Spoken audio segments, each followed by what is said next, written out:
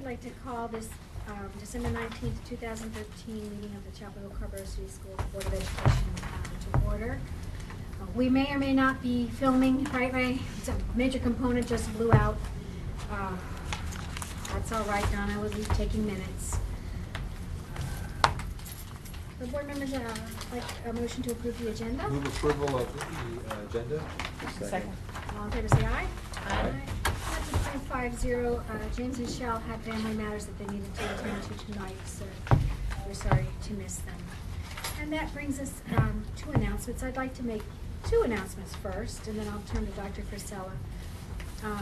First off, we want to recognize and express our appreciation and thanks to Butch Kasai from the Chapel Hill Parks and Rec Department. He is retiring. I think his last day is the 20th, tomorrow, and he has been a really good partner with the schools, with the pools, with the fields, the Lincoln Gym, Rashkus Gym, supporting our students and our athletes.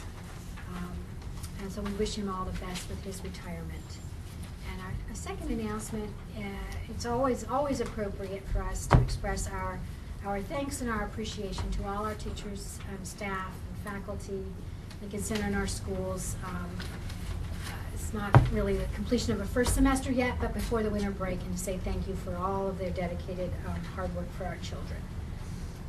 Dr. Frisella. Yes, I have just a couple of announcements, and I know we have a number of individuals that have come here to speak. If not, we have a very large crowd that just wants to listen. But a lot of it, I think, is regarding our immediate problem with the overcrowding at Glenwood. And there have been a number of emails and correspondence. I just wanted to make sure everyone had accurate information, specifically in some areas, especially schools that have walk zones, that this board has always been committed to respecting walk zones. So there has been some conversation about that. So schools with walk zones usually are not. Nothing happens to those walk zones, they're not in the conversation, usually for other kinds of purposes, whether it's a magnet school, etc. So the board has always been committed to those walk zones in their conversations in the past. It's also important to know that people are quoting numbers that sometimes are 2 years old. That numbers do change depending on enrollments, depending on numbers of people that are involved in the program. So as we move forward and with our recommendations that the administration will bring forward, that obviously we'll have up-to-date numbers, because depending on the size of the program and enrollments, that numbers can change. So that's important to know. And that when we have, whether it's a public forum or when we have public comment, a lot of things are said, a lot of suggestions come out, but that's all they are at that point in time. That there has not been any recommendation and there hasn't been a decision made by the board. Obviously, public input is always welcomed, but during the process, sometimes things are said by one person or something else is said by another person. It doesn't mean that that's going to happen. And finally, that regarding the reaction because of the overcrowding at Glenwood, the conversation has gone into the whole world language, dual language conversation. That as of this point, the only thing that the board has committed to, and this was last year during the redistricting, that the board was committed to preserving our world language, dual language programs, and the idea that in order to make some of these programs work better, specifically the Mandarin program, that we had to have a long-range plan for that particular program, similar in the same vein that we did with the Spanish program and what that will look like, but that they did renew their commitment to that particular program. And even last year, through the budget process, we expanded by 1 grade level a year ahead of where we were supposed to, which I think was a sign of support on the part of the board. That being said, that's where we are, and you all know that we're on a very, very difficult budget cycle. So we always review all programs and not we're not going to be citing any one particular program, but every single program will come under review. We do a complete program review of every program that we have, and look at what the associated costs are with whether it's extracurricular, whether it's it could be special programs that we run, or whatever that might be that we spend money on, and then we have discussions about what we can and can't do. We've been very fortunate that we've been able to preserve all of our programs in some manner, shape, or form in some very difficult budget cycles. But it's important to note that we are in one of the most difficult, I think, budget situations that we have been in a very, very long time. And finally, with the administration's recommendation, it is our intent to address the issue. The issue is anticipated overcrowding at Glenwood, and it's not our intent to try to create a major disruption to the entire school district. So just as you prepare for your comments tonight, it's important, I thought, to make sure people were aware of at least what I think he is right now. I also want to say that we're planning to hold the January 16th meeting at East Chapel Hill High School in the auditorium there. So you'll know, so we'll have more space. We were at Smith in November, but we'll be at East. Okay. Other board members have announcements? Okay. All right. We next have our approval of the personnel agenda and addendum. So moved. Second? All those in favor say aye. Aye. Any opposed? Those are approved 5-0. We have minutes from November 7th. Move approval of the minutes from November 7th, 2013. Second. All in favor say aye. Aye. Against, those are approved 5-0 as well. That brings us to the opportunity for public comments. Most of you have been here before, so you know what the ground rules are. You'll have 3 minutes to talk. Mia will hold up the yellow folder when there's only 1 moment remaining, 1 minute remaining. And then when she holds up the red folder, if you would please complete your sentence and your thought there. We ask that there be no placards and that you not mention particular students or teachers by name. And we will start off with, is anyone here representing officially their SIT? All right. Is there anyone here representing their teacher organization? Mr. Hennessy's here, okay. Yeah. Good evening. A Grinch tie. Yes. Oh, that's awesome. I'm here this evening to speak briefly to the later conversation that you'll have concerning the 25%. For those of you who may be unfamiliar with it, the state has passed a law that basically says that each district has to choose 25% of their teachers who will be up for a 4-year contract. You all know that there are so many inherent things wrong with this law. It's poorly written. It's built on the premise that only 25% of our teachers would deserve a contract, when we know that in this district, 94% of our teachers are at proficient standings above. It's an insult to us as teachers. A couple of weeks ago, I came in and I passed your resolution. Hopefully you had a chance to take a look at it. And in lieu of that resolution, we also will have a plan presented by Dr. Horaci Atkinson. And we just wanted to say from the teacher organizations that we fully support the plan that they come up with. It basically gears itself to more of the professional learning communities that we've all been in the experience of realizing that they're positive for us. It eliminates the challenge and negative competition that would inherently take place. So if we can't go with the resolution, we want you to know we fully support accepting the proposal that they've come up with. Thank you so much. Is anyone here on behalf of the high school student rep groups? Okay. All right, then I have a few people signed up for citizen comments, and of course everyone will have an opportunity to speak. Let's start with Joe Kennedy, followed by Julie Jennings.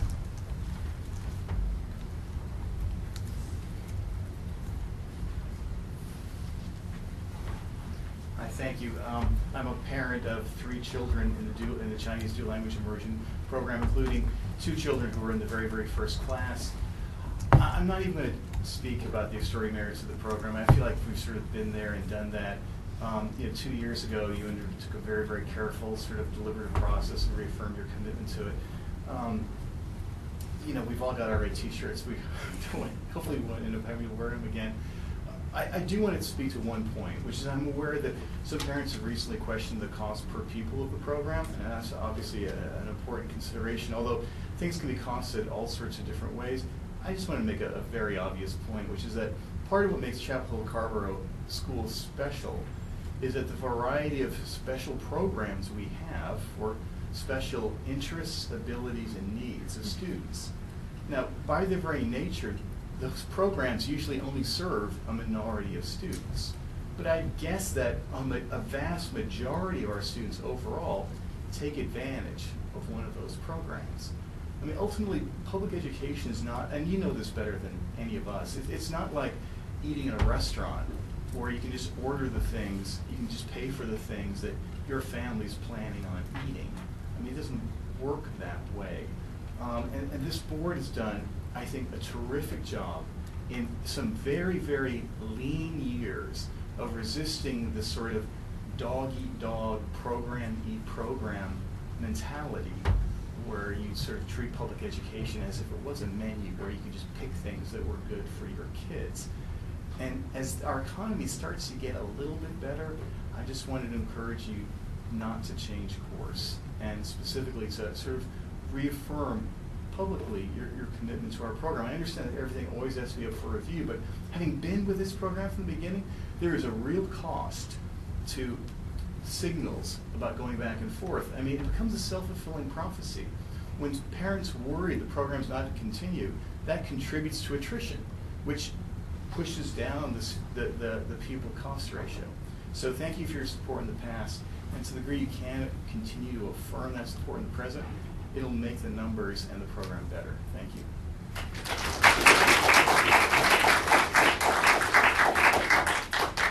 I'm here to thank you, the school board, for expanding the dual language opportunities in our community. Because of your dedication to the dual language education, 48 new kindergartners started Mandarin at Glenwood, 48 new kindergartners started Spanish at Carrboro, and 144 new kindergartners started Spanish at Frank Porter Graham. I'm sure if the district did another cost analysis of the dual language programs, we'd find that the cost per pupil have drastically been reduced by spreading the cost over a much larger group of dual language students. My youngest child is the only one of my 3 children to get into a dual language program, and he did so because of this expansion this year. I'm so excited that my son has been given this amazing opportunity to learn the language that 1 in 5 people in this world speak. I know from my own business, retail clothing, that a large percentage of the clothing that we wear reads Made in China. Take a moment and look in the label of your shirt or your sweater, everyone, and see what it says. And this is a reality that we cannot continue to ignore. I just want to thank the school board for your continued support of this program. Thank you.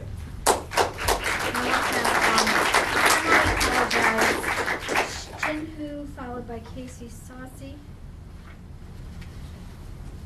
And you can pronounce your name properly for us. Yeah, my name is Chun-Hu. Yeah, you said it correctly. Okay. So I'm a new parent for the Mandarin dual language program, and I'm also a Mandarin native speaker. So for me, I think I really appreciate the board supported the program and expanded the program, so the chance of getting into this program is promoted for us. And so while we are very, in high spirit of, having a very positive perspective of this long-term plan for the program, and all of a sudden, we got hit by the overcrowding, and then everybody is targeting, our program as the target or the cause of the overcrowding. So as a new parent, first of all, it's very overwhelming. And second, it's not really the fault of the program, and it's not the fault of the parents. So it's very frustrating for the parents to especially the new parents, while you're so hopeful of this program, and then also in the meantime, all those other parents of our fellow, parents of other schools are targeting us to be the cause. And so we wanted to just make it clear that, this program is not the cause of the overcrowding. And it's really hurtful to, for other people to use this as a ground to try to eliminate this program. And then I also wanted to say that I don't know why this, all of a sudden, I'm sure that the memories are still fresh in everybody's mind. Last year there is this, discussion and numerous research and analysis about, justifying this program. And also the board has supported the program and voted to expand the program to keep the cost down and to make it more sustainable. So, and so I don't know why then all of a sudden then everybody is coming again. It's just within such a short period of time to, try to come up with all those, justification of, why we need to reconsider or do any analysis all over again. This is really a waste of everybody's time and effort to, try to come up on this.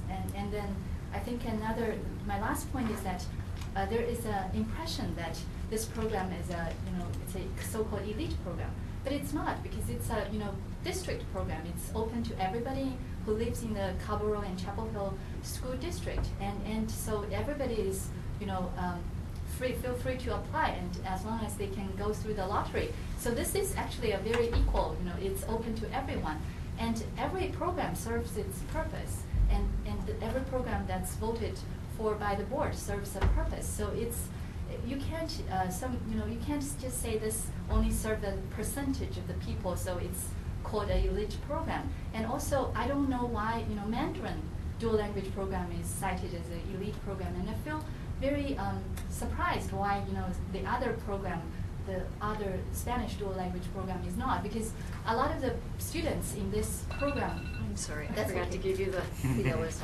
Yeah, so I just don't know. I don't understand why there's a difference for those. Thank you.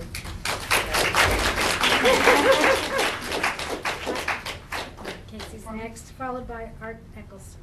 Anyway, I just want to say hi, everyone. You've seen me on email, and I want to say thank you for all that you do for all the kids in our district and all the different constituencies.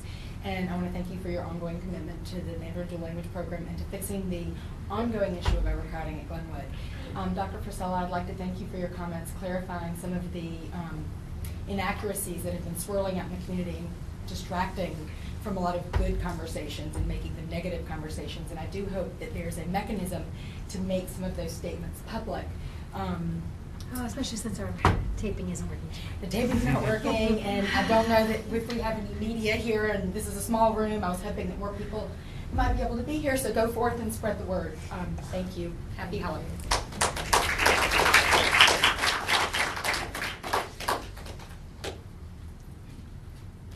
Hello, my name is Art Eccleston, and I wasn't really planning to speak to you tonight, but I just wanted to say I'm a new parent as well of a child in the kindergarten dual language program at Glenwood, and I just want to say what a jewel it is among the many jewels in the Chapel Hill Carborough School District. My wife and I moved here deliberately from out of the school district to be a part of this school system. And when we learned that we had an opportunity to get one of our daughters into the dual language program, we just jumped at the chance, and we were so happy to get that. So I wanted to thank you for that opportunity, and just, again, to support the program, and to just, I'm so thankful to be a part of it, and my daughter is also. Thank you.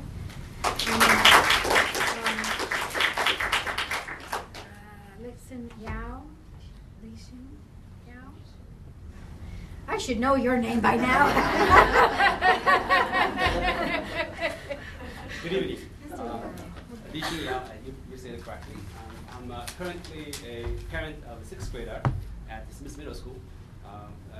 My son was in the Mandarin dual language program at Glenwood a year ago. And that group who went to Smith, they're trying to keep their Chinese, so we set up an after-school program at school. This group called Asian American School of Asian Studies. So they go there twice a week at our own cost. So our per student cost per family skyrocketed. And part of that, due to part of that, we lost some kids in the process, and also some will join the way to the sports activities. So I'm here to try to work out a solution with you for better future of the middle school students. I learned that the school board and district are looking to set up a pilot program using distance learning at the middle school and high school levels for some courses to students. So students can be pulled to share a teacher in different schools within the same district. And I'm here to request you to consider starting such pilot program at Smith Middle School for courses like Chinese language, so they can share the teacher with those students at Phillips Middle School. And of course, equipment can be used on other courses for other students as well. The same equipment in the same room can be used 7 times a day. And also, to keep the continuity from middle school to high school, distance learning programs in high school should be considered along with the middle school programs, so that students graduating from middle school can keep their selections in high school. Not everyone is enthusiastic about the distance learning. They think the effectivity may not be that high, but to us, we are willing to try. It's better than nothing. I'll take the opportunity tonight to support the idea of magnet school for Chinese dual language, as I supported the magnet school for Spanish dual language. Ideally, such schools should be located in a geographically central location in Chapel Cabral. And sometimes action from school board may be controversial. That's why we need your leadership and the vision. And I trust you can make bold and good decisions. Thank you. I wish you have a Merry Christmas and a great New Year of the horse.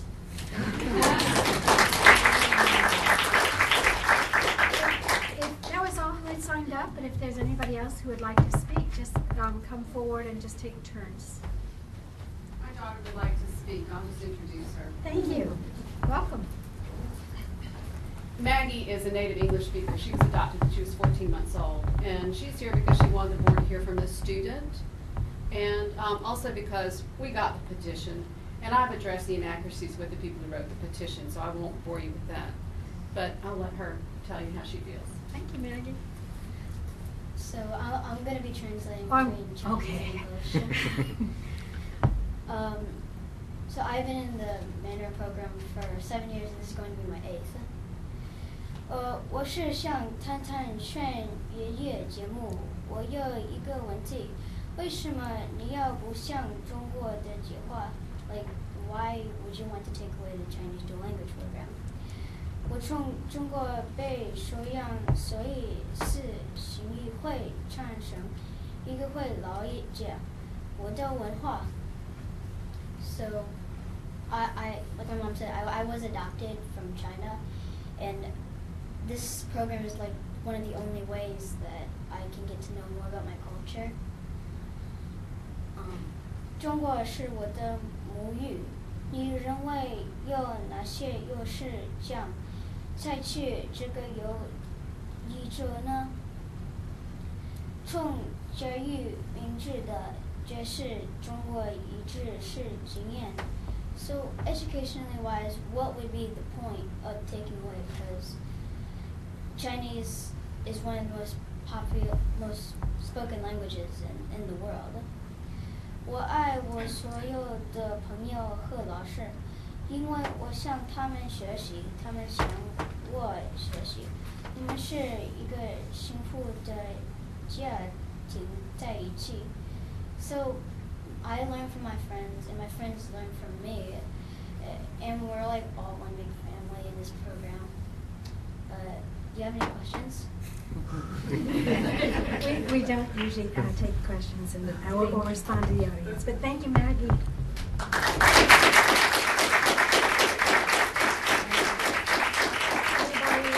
Anybody else who would like to speak during public comment on this or any other topic?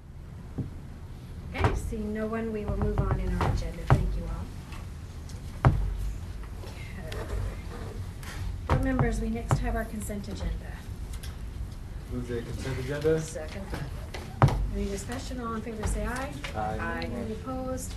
Consent agenda is passed 5-0. All right, discussion and action. Dr. Parvey. Yes. And so I bring back to you the community grants request, because the original grant,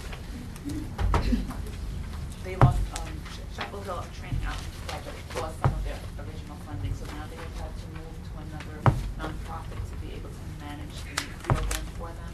We should have with us this evening Karen Long, and my curator who can answer any other questions you may have about the program, but it's the same grant essentially now being managed by another nonprofit. Board members? I have a question. Sure, Mike. So I sent this question before, and I just would like to ask Mr. Puritan or others from Operation New Life. So I hadn't heard about your program previously, so I did what I exercised my 21st century skill and plugged your name into the search engine and came up, and I understand that you operate 2 preschools that are church-based preschools, and that was all I could really find about your program. And I guess my question is how will parents of many different faith traditions sort of have confidence that what the public face of your organization is what I can tell is church related, and how will they be encouraged to be able to have confidence that the program that you're running in conjunction with us is one that's open to everyone, and that it's not going to be targeted towards any type of religious instruction? Yeah, and I can see how that could be, screwed. We actually, the daycares are not church-based. We lease church space. One is at Binkley. And the reason that we use Binkley is because a lot of our population is out of South Estes. It's 99% voucher-based. It's a 4-star center. So Binkley is a good place, and we're kind of like partners. The other center is at Amity United Methodist Church, right beside the YMCA, and it was available space. And we use that center really to subsidize the Amity Center, which is mostly voucher, so it's not full pay students. And so there's no religious affiliation with neither one of them. They just happen to be in the church. So I guess I'm confused then, because on your website it says that there is spiritual development of children. I think that was the term, and there's a Bible verse on the application for the preschoolers. Right, and the website is not updated. The website is really a stakeholder for Operation New Life, which is the the 501c3, and that's the organization that will be having the family resource centers where we'll be operating after school program. And so it's not updated. We can update that. And that was mostly for summer camps. So Operation New Life provided summer camps for parents because they didn't have a affordable place to send their children. And that was just an offering of what will be going on. But you can see how I a parent would do the same thing I would do, and they may or may not feel comfortable with that. So I would encourage you to make your public face look like it was just now the internet. We're new to this. I mean, this is a new endeavor for us. Yeah. I've been working with the school district professionally and as a co-partner for 18 years. Yeah. And so there never has been a conflict of interest. It's just that's a placeholder. Yeah. And we can update our website so there wouldn't be any confusion, because I can see how that could But be. it's just to ensure that everyone feels comfortable with that opportunity. Yes, sir. We'll make that happen. Other board members? I really appreciate that your group was able to step forward, because we've had such good success with the after-school programs with the students across the years and between the two schools, making sure that kids, do well and get promoted. I had one comment. I think that the goal of wanting to graduate high school, and this isn't, I'm going to vote to approve this, is perhaps low expectations. And across the years, out towards the center of the state, we've really had to shift to, and chambers of commerce have worked with this with school districts, on kids need at least 2 years of community college. You know, they need to get that associate's degree. And because we have middle college program for free, we can get kids 1 year of community college for free. And I'm not sure that you were even thinking of that, of course, when you're doing the proposal. But we should, the goal, to me, the goal should be at least 2 years of college. And especially we can get them 1 year for free. I'm with you 100%. I'm the proud papa of a Chapel Hill School District, Chapel Hill Carver School District graduate, who went to Durham Tech.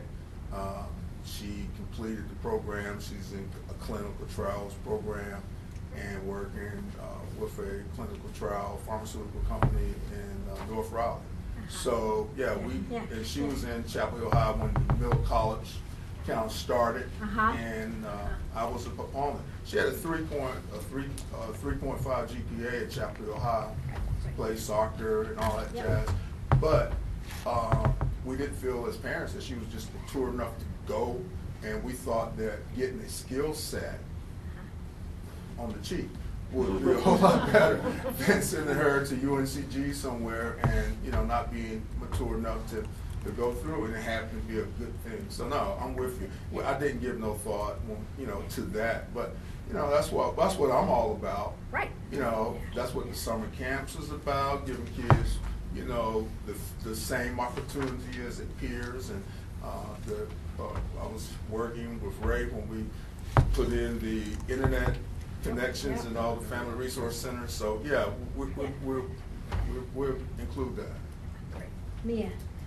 So I think you may have been at the very first SIT that I was liaison to when I was first elected at McDougal Elementary, right? Exactly. That's right. Yeah. So one of the things that I think is great is that you've been affiliated in various ways with the district and have a real sense of what we're about. And one of the things with these programs that I think in the past sometimes has been a challenge is that we really do want to see evaluations, and so folks set out some good stuff, but since I got you here when you're right there at the beginning, we really do want to see those, and I know you're starting in the middle of the year, but to the extent that, or not the middle, but into the year, to the extent that you can get information, I don't know if you have baseline or any of that kind of stuff, but main thing is we are serious about that, and we want to see that, and mostly, among other things, so we can celebrate your successes when you have them, so we'll know. I'm with you. It's happenstance how I stumbled into being able to be a part of this, because when I first came to town, I started the nonprofit partnering with the Family Resource Centers. And Mike Mathis, Chapel Hill Training Outreach, when they gave up the program, and Karen here has been working with the program for over 20 years, and we started working together. And then when it fell into our court, I said the same thing. One, there needs to be a spotlight, like what's happening at South Estes. And, I was at Dobbins Hills today, which is not part of this mix, but to see the kids there. When the centers was down, the kids was walking outside, and every now and then they'd come in the door because we were meeting there, and we were saying there's no after school. Trinity Court, Pritchard Park, really troubled areas, to have a place for them to go. But you're right, the data and making sure not only that the children, we see that there is positive effect in the classroom academically, but also socially. And then the other thing, which I'm really about, ever since Mel Raskus brought me here to share, get the parents involved. And so being in the community is just a real good thing. And I think that the other organization was like real big, and this was just a subset of it. But this is my heart, so I think it's a real good thing, and I'm with you. That's going to happen. Is there a motion? Move the resolution. Second. All those any other discussion? All those in favor say aye. Aye. Any opposed? Approved 5-0. Thank you very much. All right. Now we have Chapel Hill High School School Improvement Plan. It wasn't on consent since it got approved in early December, earlier this month.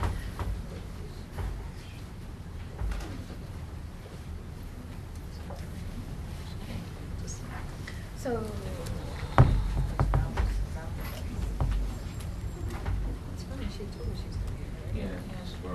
we're pretty much cruising on the time though, you know?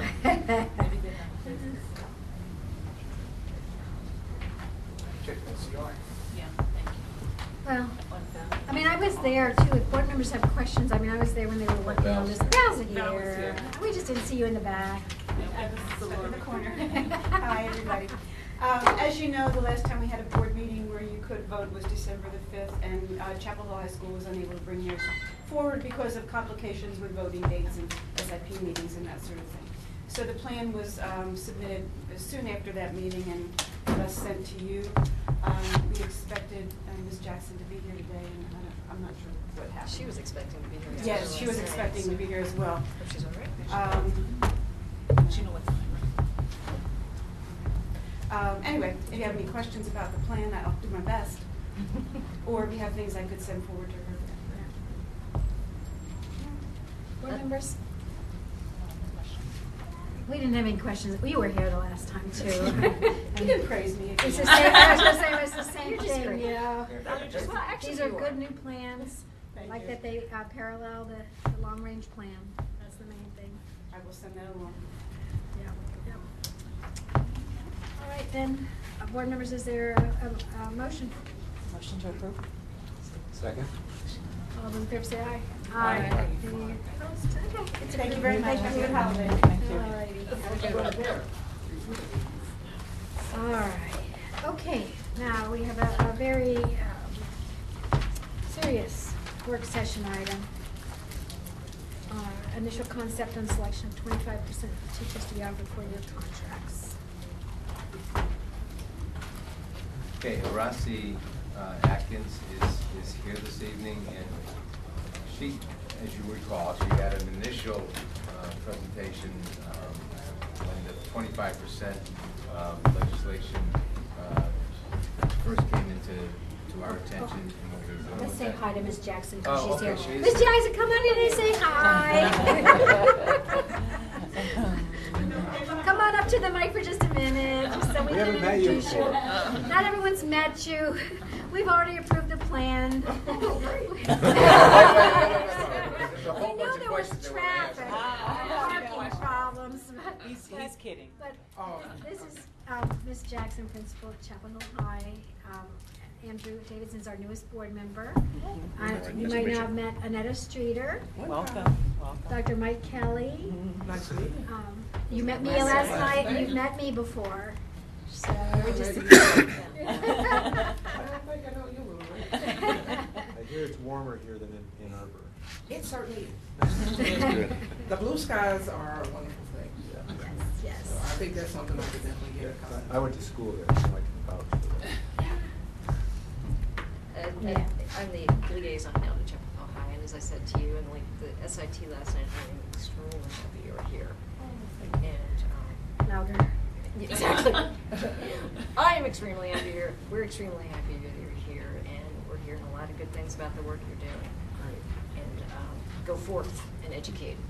We're gonna keep pushing. And we're gonna keep pushing. It's gonna be an uphill battle, and I now know that. I now know just how steep that hill is, but I think it's quite doable. So as long as I keep getting the blue skies and not so cold, I think I can. Todd agrees with that. Absolutely. We made it to winter break. I mean, that's With no snow or a hurricane major goal days. accomplished for the year. 70 degrees on the weekend was not to like. Yes. Yeah. Which is really, really nice. So we're getting some visible improvements, which is helping things. And I think 2014 will start over with our game. That's what we're aiming for. But thank you for approving our school discipline. That was great. We were sitting out in the hallway. We didn't know what our turn was. I was rushing through. Great. Thank you very much. Nice to meet you all. And unfortunately, sorry that I didn't get to a board meeting until December. But We know you've been no one busy. told me I had to come, so I thought I'd make the You'll concerts get your and the turn. You'll games. get in a cycle and rotation. Don't worry. Okay. Thank you, guys. Thank you, Pleasure Ms. meeting all of Jackson. you. Happy holidays to all of you. Thank you. And I'll be in the cold country for that. Oh. All right. Thank you, Ms. Atkins. Yeah, Dr. Casella. Okay, so as I was saying, and we have a recommendation that we'd like to consider for, we would like to address the 25%. We've had a lot of conversations with Teacher Association. Todd and Magda and I worked with teachers from each school. We had actually a full day where we called a think tank to really review possibilities to see what teachers want.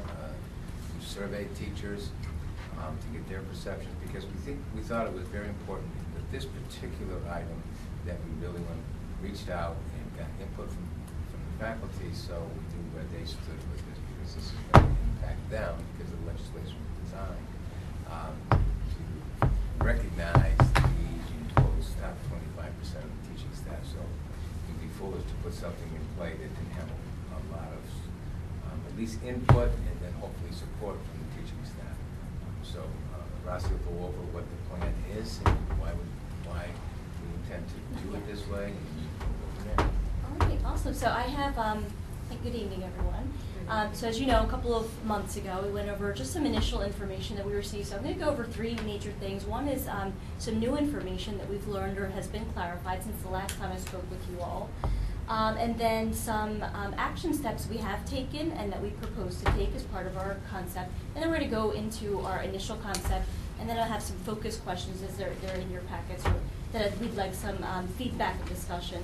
But before I get started with my presentation of our initial concept, I wanted to just, for the benefit of the public, just kind of go over a summary of the legislative changes, just so everyone is on the same page and aware of our proposal in relation to that. So the main thing is that effective August 2013, career status can no longer be awarded. This is in the board abstract.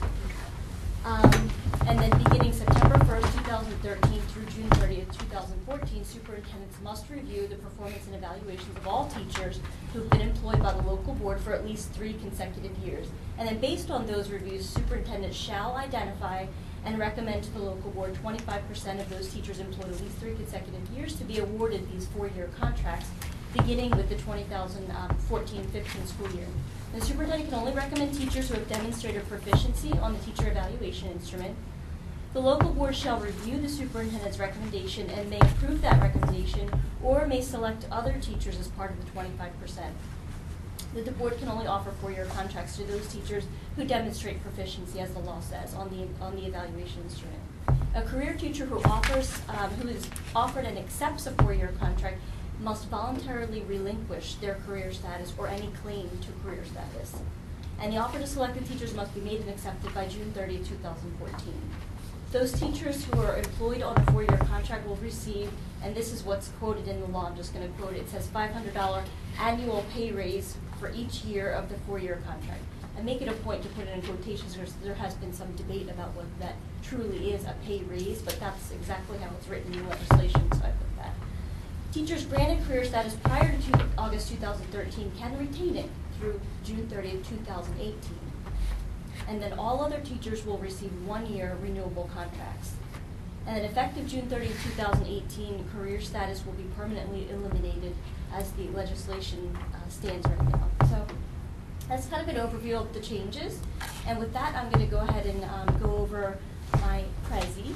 This is the first time I'm doing a Prezi, which Dr. Wright is a fan of. So, but I was actually looking at design templates for the Prezi is basically a PowerPoint. It's like the cooler younger sister of PowerPoint. But I was looking at the design templates, and I started this in November, and I came across a crystal ball.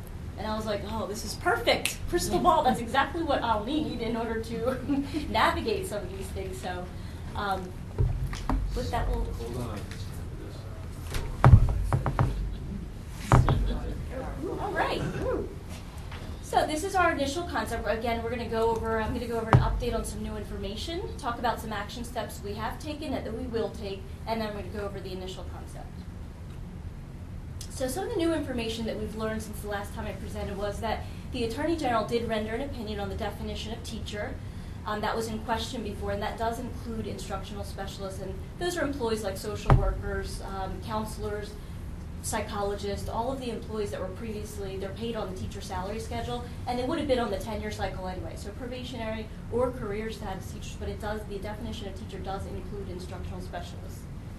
Can I interrupt? Sure. Speech language pathologists are paid on a different salary schedule, so would they would be excluded? They are currently on a tenure, no, they would be included because they are probationary or career. Oh, okay, so it's or. Right. Okay. So then the other information that, well, we still don't know because the 3 consecutive years, that was kind of a question. We weren't sure about whether or not to count this year to count as a 3rd consecutive year. We do propose counting this year as the 3rd consecutive year. And again, you'll see in the concept, we really are trying to be as inclusive as possible. But I'll go over that in a minute. The other piece of new information or information that's been clarified is that funding has only been secured by the current General Assembly for only the first year of the pay increase, and that's 2014-2015. And the following language comes directly from Ann McCall's publication, Teacher and Administrator Contracts, in which she states that one legislature cannot bind a future legislature. And to fund this contract will require appropriations over 3 biennial budgets, 2013-15, 15-17, and 17-19. And so that's something that we definitely need to think about and we thought about as going through this, our concept. The other new information that's been clarified is that the legislation includes language specifying that salaries can be reduced at the end of a contract without it being considered a demotion.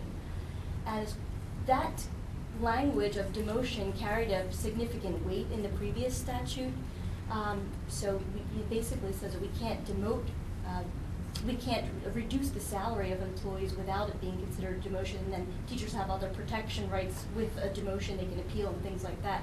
But the new legislation includes language specifying that, so for example, at the end of this 4-year contract, if that salary amount is taken away, that is not considered a demotion. There is one other thing that I didn't include, but the other piece of information that's included in the legislation that's also in Ms. McCall's presentation is that any single standard rating below proficient is an automatic ground for dismissal during the term of a contract. That information was built into the legislation, and that's considered conclusive evidence of, quote, inadequate performance, which, as many of you know, is one of the 15 reasons a teacher currently in the previous legislation, a career teacher can be dismissed. Now, if a career teacher, for example, accepts a 4-year contract, or anyone who goes on a 4-year contract, that language takes effect beginning with the 2014-15 year. But for example, if a career status teacher decides to retain their career status through June 30, 2018, that language doesn't apply until that time. So that's just something, another piece of information.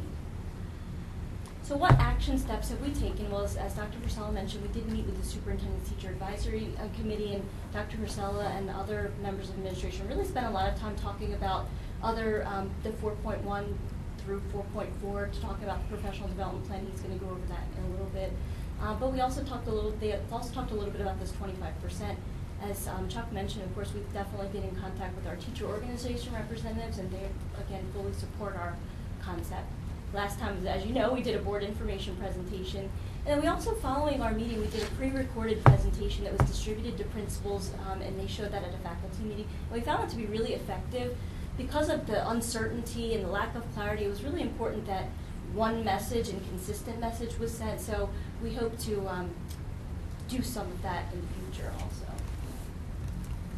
Following that, those faculty meetings, I asked principals to give a preliminary survey, just to glean numbers only. It was totally anonymous. It wasn't some scientific, thing. It basically said, it gave some of the legislative changes at the top of the form. At the bottom, it simply said, if you were offered a 4-year contract, would you accept it?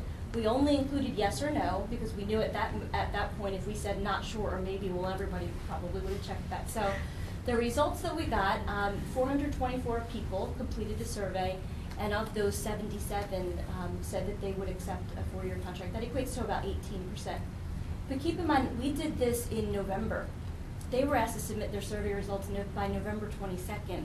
That was before we learned that the, salary, it's not considered a demotion at the end of the contract. That was before we learned that a standard rating below proficient would be conclusive evidence of inadequate performance. That was before we learned that funding was only secured for 1 year.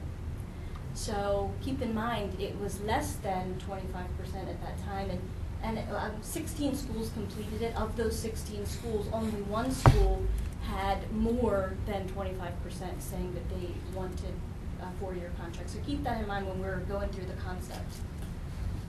And then we are, again, it was really effective that we did that recorded webinar, and so we hope to do that in the future if the board is amenable to our proposal to repeat that to inform teachers on a wider scale of what the plan is. And we also want to hold at least one large in-person session, and we're going to do that sometime in the beginning of January, just in case people don't have access to the webinar, or they just learn better in person, that's fine. Then also, if people are really struggling with the decision, we could certainly hold individual meetings with teachers. It could be scheduled on an as-needed basis. That's absolutely, we can do that in HR. Individual meetings with principals have already been scheduled. I'm meeting with all principals individually in January. That's to go over all of their lists of eligible employees at their location, so that we can discuss that and they can have a full understanding of all these changes as well.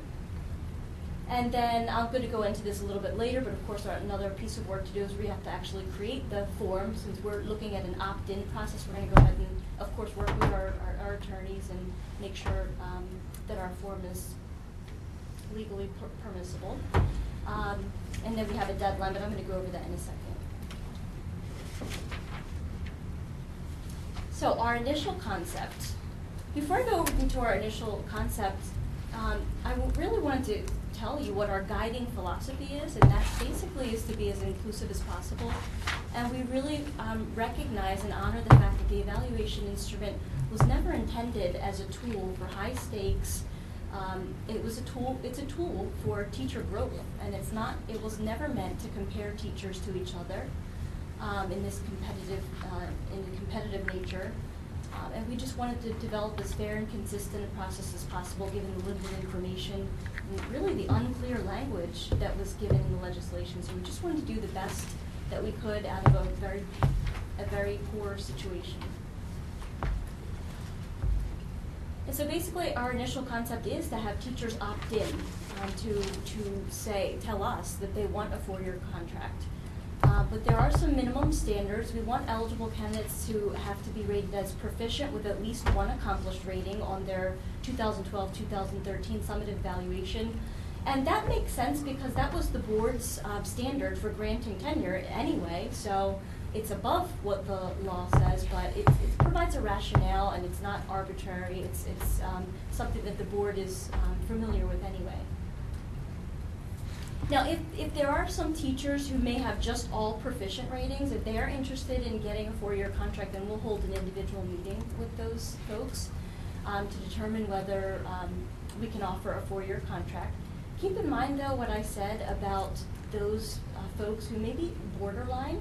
Not saying that proficient is borderline, but if a teacher has had some documented performance concerns, or if they're rated just proficient, remember they have to have been here for 3 years.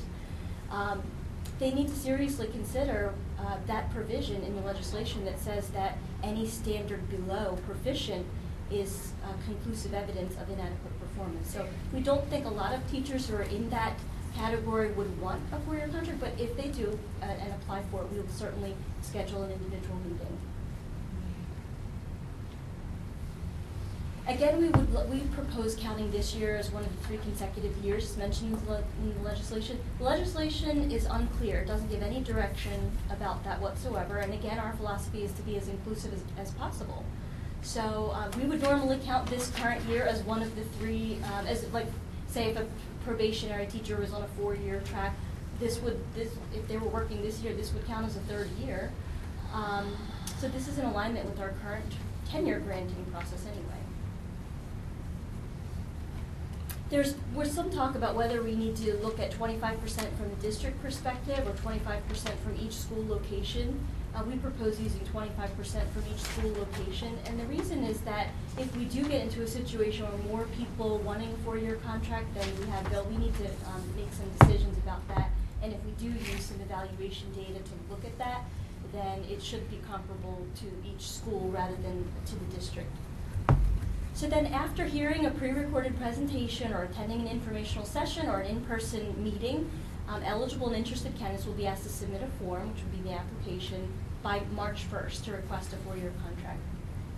Now that may not seem like a lot of time to consider, but keep in mind that our whole contract awarding process is kind of blown up. Usually we have seasonal kinds of things, hiring season, recruitment season. Contract season is not supposed to start this early, but the reason why we selected March is not so that we're trying to force teachers to make a decision, but we have our regular business to attend to. You know, that's our contract season. We have to take a look at all the other contracts we have as well. We have to meet with teachers who have performance concerns. We have to meet with individual principals. It's a very, very time-consuming process, as you know. So we feel that March is late enough that it gives teachers opportunities to really fully consider that, especially in light of the fact that we're going to be starting to communicate this on a wide scale in January. But that it also will give us enough time to complete our regular contract awarding process. And the contracts are totally new, as you know, so that brings an additional challenge to our contract season also. So then after March 1st, if the school doesn't have the necessary number of teachers wanting to opt in, for example, if they have 15 slots available and they have 10 teachers wanting a 4-year contract, we'll kind of keep that 5 slots in reserve. So that if the alternate happens, if desire for a 4-year contract exceeds the eligibility, then we'll look to an available opportunity for another school's allotment. Say they have 15 slots and 20 teachers want it, then we'll still have 5 slots at this school. And again, as our preliminary survey results indicated, only 1 school out of the 16 that filled did not have over the allotted kind of amount given. So we really feel strongly that that we won't have to come into that situation. But if we do, if there are no other schools left with availability, then of course we're going to have to determine who's offered one. And this is what you're probably going to be spending the majority of time discussing and giving feedback, but just some ideas. We could use a lottery process at that school. We could look at a review of the summative evaluation data, or we could consider other things, other performance and evaluation factors.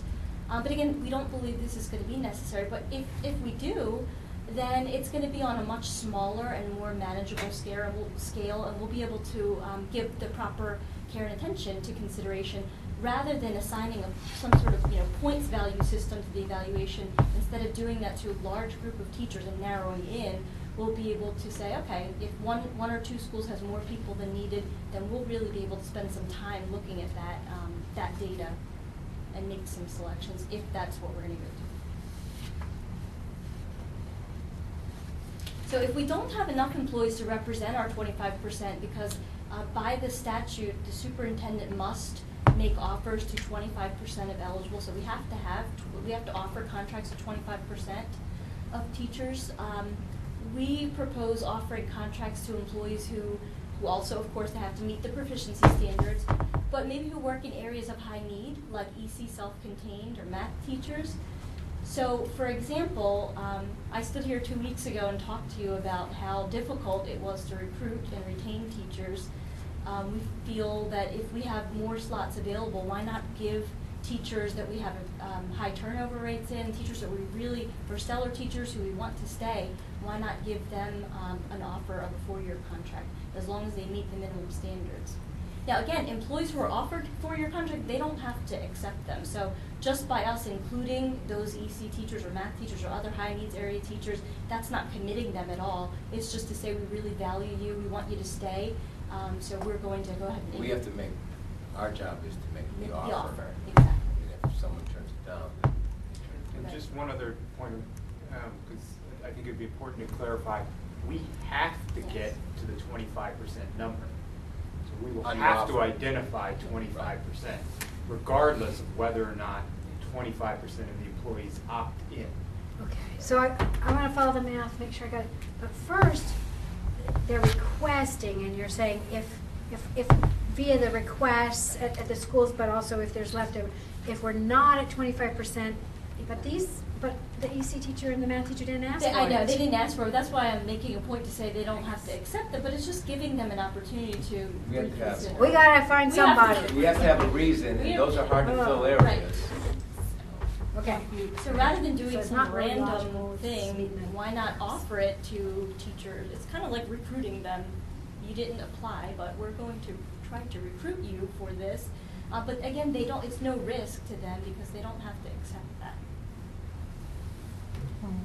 Yeah. But we don't have to do that either. That's just the thought that we had, that why not send a message to those teachers who we have a hard time recruiting and retaining, as a message to say that we value them. But we can certainly look to other things to fill up. Okay.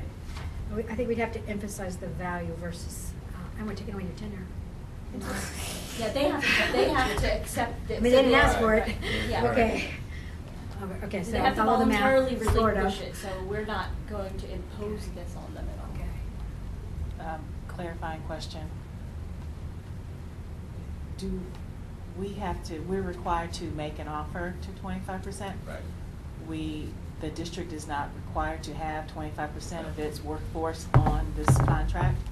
So all we have to do is provide documentation to some authority that here's who we offered this to, and half of them say decline, and then it's done? Yes.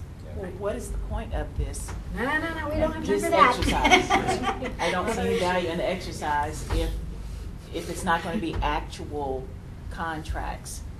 And then I don't see the value of a high needs occupation being offered a contract, because they will not get those raises every 4 years, as the statute says. So we need to present to the board as we've done in the past, when we go in and we present in people for contract renewals or for tenure. We need to present you with a list. Right. You will then be voting on approving that list to award contracts. Right. Then the mechanism occurs after that, where we then go to the individual teachers and say, you have the option of a 4-year contract before you. Do you want it, yes or no? And most of them, we presume from this, would have actually said they want it, but they can still Exactly. decline it. They have 2 opportunities really to opt in or out. Other questions? Are we you finished with your presentation? questions, or do we need to talk some? No, I just wanted to end with our Okay. guiding philosophy in mind, that, again, the reason why we created this concept is we wanted to be as inclusive as possible and recognize the fact that the teacher evaluation instrument was designed as a tool for growth. So. Shall we discuss this part first? Yeah, and I think what's the next piece that's important, we met with the teachers, and Dr. Harvey and Mr. Patrice and I spent significant time talking about this, and then talking about what's in our long-range plan and how that fits. And the feedback from that group was very clear that they understood that probably not the way we reward now, just strictly based on years in the position, is not the best way to do that. And the teachers understand that, and they're very willing to look at something locally, which I think, because as you know, our plan is going to be all based on our local funding, which we have complete control over. So our conversation was, whatever happens with this, or whatever there will be another rendition, because the legislature's going to have to come up with something that's permanent, because this is like this goes for a short period of time. And you can't count on whatever they come up with being a good plan. So locally, what are we going to do, and how do we base, as you know, our plan more on growth and development, and actually how things are changing in classrooms. So the teachers are very receptive to this. We've had conversations with the teacher associations, and they're very receptive in exploring. So I think the timing is good, that as opposed to this kind of a model, can we create something that's better? And at least the feedback we're getting now is pretty positive. And I would like to add something to that too. You may be thinking to yourself, oh, well, you have this goal in your long-range plan, and then there's this mandate. Why don't we see if we can merge them together? And I want to explain why. Well, number one, as you know, Dr. Purcell, anything he undertakes we value the input of teachers, and to get that type of feedback and to do all of that due diligence, it takes a lot of time. The other thing, not to mention the fact that we just philosophically disagree with this idea, this path is totally different. As Dr. Priscilla mentioned, it's based on professional growth and teachers implementing that in their classroom. It's totally disjointed, it doesn't fit. The other thing that's important to note is that this is a one-time deal. We're not going to be awarding 4-year contracts until 2018. So we can't conjoin our plans together. They don't fit, number one. And number two, to do the plan that we want to do, it's going to take a long time. We don't have that kind of time to do this. This is one chance. Right, and we don't do this again next year. It's just, this is it. This is it. Okay, right. Dog. Right. Mike. Okay, I have some questions first. The teacher, this is a contract, so the teacher is under contract to stay for the length of the 4 years. Yes, but of course teachers can resign and provide a 30-day notice to break that contract, but there's no provision that says they have to stay, even with their current contracts. So a career teacher who leaves, they This can... is different than the current contract. It is different, but there is no language that says that they must, as a result of receiving these increases, they have to stay. So it's just like any other contract, they can resign and give notice, just like they have that eligibility now. Is that a provision of the contract? The contracts haven't been drafted yet. Was so- it in the statute? I mean, the contracts that we have with superintendent and assistant superintendents have a provision in there about that notice, I think, don't they? It's 90, I have a 90-day notice. Right, there's some language in there. So is there, I mean, if the contract says you're gonna stay for 4 years, does that mean they're staying for 4 years? And what I is- think she's right, a teacher can resign on 30 days notice. Where does that come But from? it may be in the model. DPI has drafted a model contract. I don't know if it's been approved yet. It was developed in the rulemaking process. And I'm not sure if it's been approved yet, but it may be in there. All right, so are we limited to 25% Yes. by statute? Yes. Annette. This is laughable. I'm sorry, how can the state prevent us from offering a contract to other teachers? How does that work? Well, in this particular contract, the state is providing money for the first-year raises. It also has the requirement that they give up their tenure at the start of that. So I don't. So we couldn't do that part, because that would require. I mean, there's nothing, well, I mean, you've got the current statute that's still running concurrently until 2018, so it's kind of a mashup. But you can still do the one-year contracts for temporary positions and things like Right. that. So my understanding, those who are not offered the 4-year, the only option that we have is the 1 year. Is the 1 year. And what happens? Until 2018. Until 2018. Right, and what happens to the 20, or whatever percent that accept 4-year contracts if the state doesn't come up with the additional funds? Are we on the hook for that? Because That's it's our one of the contract? unknowns. One of the issues, I think that a possibility would be to put in there, in the contract, that it's contingent on the state. Contingent on state, absolutely. There's no And value Barrington for Smith the is teacher going at all. to be, I'm sorry, and that the Barrington Smith is going to be coming up with language for the board to use that addresses that funding issue. Right, sorry. I think that's a very important point. Okay, Annette, So, I guess this is the third page of the abstract. The fourth bullet, you spoke to this earlier, that, you know, with if there could be a reduction in the salary, so how would this reduction, I mean, I know that there's a possibility that, you know, one General Assembly may not have the funds to appropriate, but if from that fixed salary that they have, that it becomes reduced in the next year, how exactly would that happen? I mean, the only precedent I know of is a few years ago, we had a across-the-board reduction, and as a compensation, if you will. It was a furlough, and we got some comp time. So have you gotten any Yeah. indication of what that would look like? Absolutely not, because Okay. they're still acting as though this is going to be a 4-year thing, so they wouldn't, speak to, oh, by the way, if the funding's not there, here's what we're going to do. There's no contingency. That's just one of the risks that somebody who's considering a 4-year contract has to weigh. They Okay. don't know. Can I All follow right, up so- on that, though? uh-huh. But isn't that breach of contract then on the state and the boards so that they could potentially get their tenure back? I mean, we would then, the contract would be breached. If I were the employee, I'd be arguing, sorry, you breached the contract, my tenure's back. Well, again, it would depend on, if you have in the contract that it's dependent upon appropriation, then no.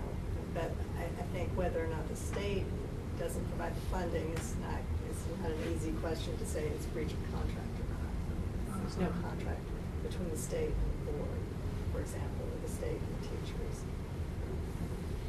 It's between So us and the teacher, if the you board and the obligate- teacher. If you obligate the board in the contract to providing those funds, like local funds, then you're obligating the board to do that. That's why I think there's some thought that the contract should provide for what happens if there's no funding for Johnson.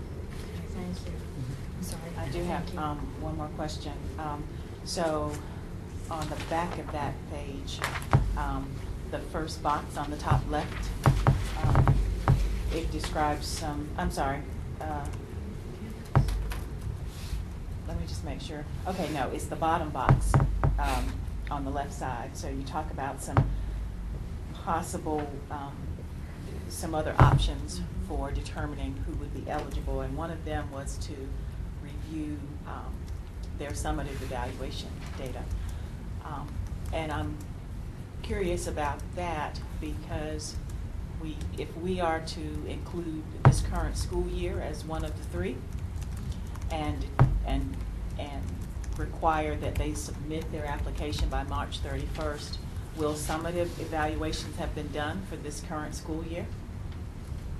So you won't have We don't- summative data for the current school year, but this school year would be one of the three, and the closest year to the contract issuance. Right, You and see that's what I'm why, saying? exactly, but that's Yeah. why we propose using 2012, 2013 evaluation data if we have to get to that point. Because remember, we don't think that we're going to have enough people to do that. But in the Okay. event we do, that's a contingency, and that's just one of a couple of things that we could look at. But we wouldn't necessarily have to look at this year. What I would do is, if there are third-year teachers, which there are only about, I think the last I checked, maybe 30 to 40 of them, that would be easy enough to review their, just to see if they're on a trajectory of being below proficient or something. But we could look at the 2012, 2013 data, just like we would do with anyone else. Yeah.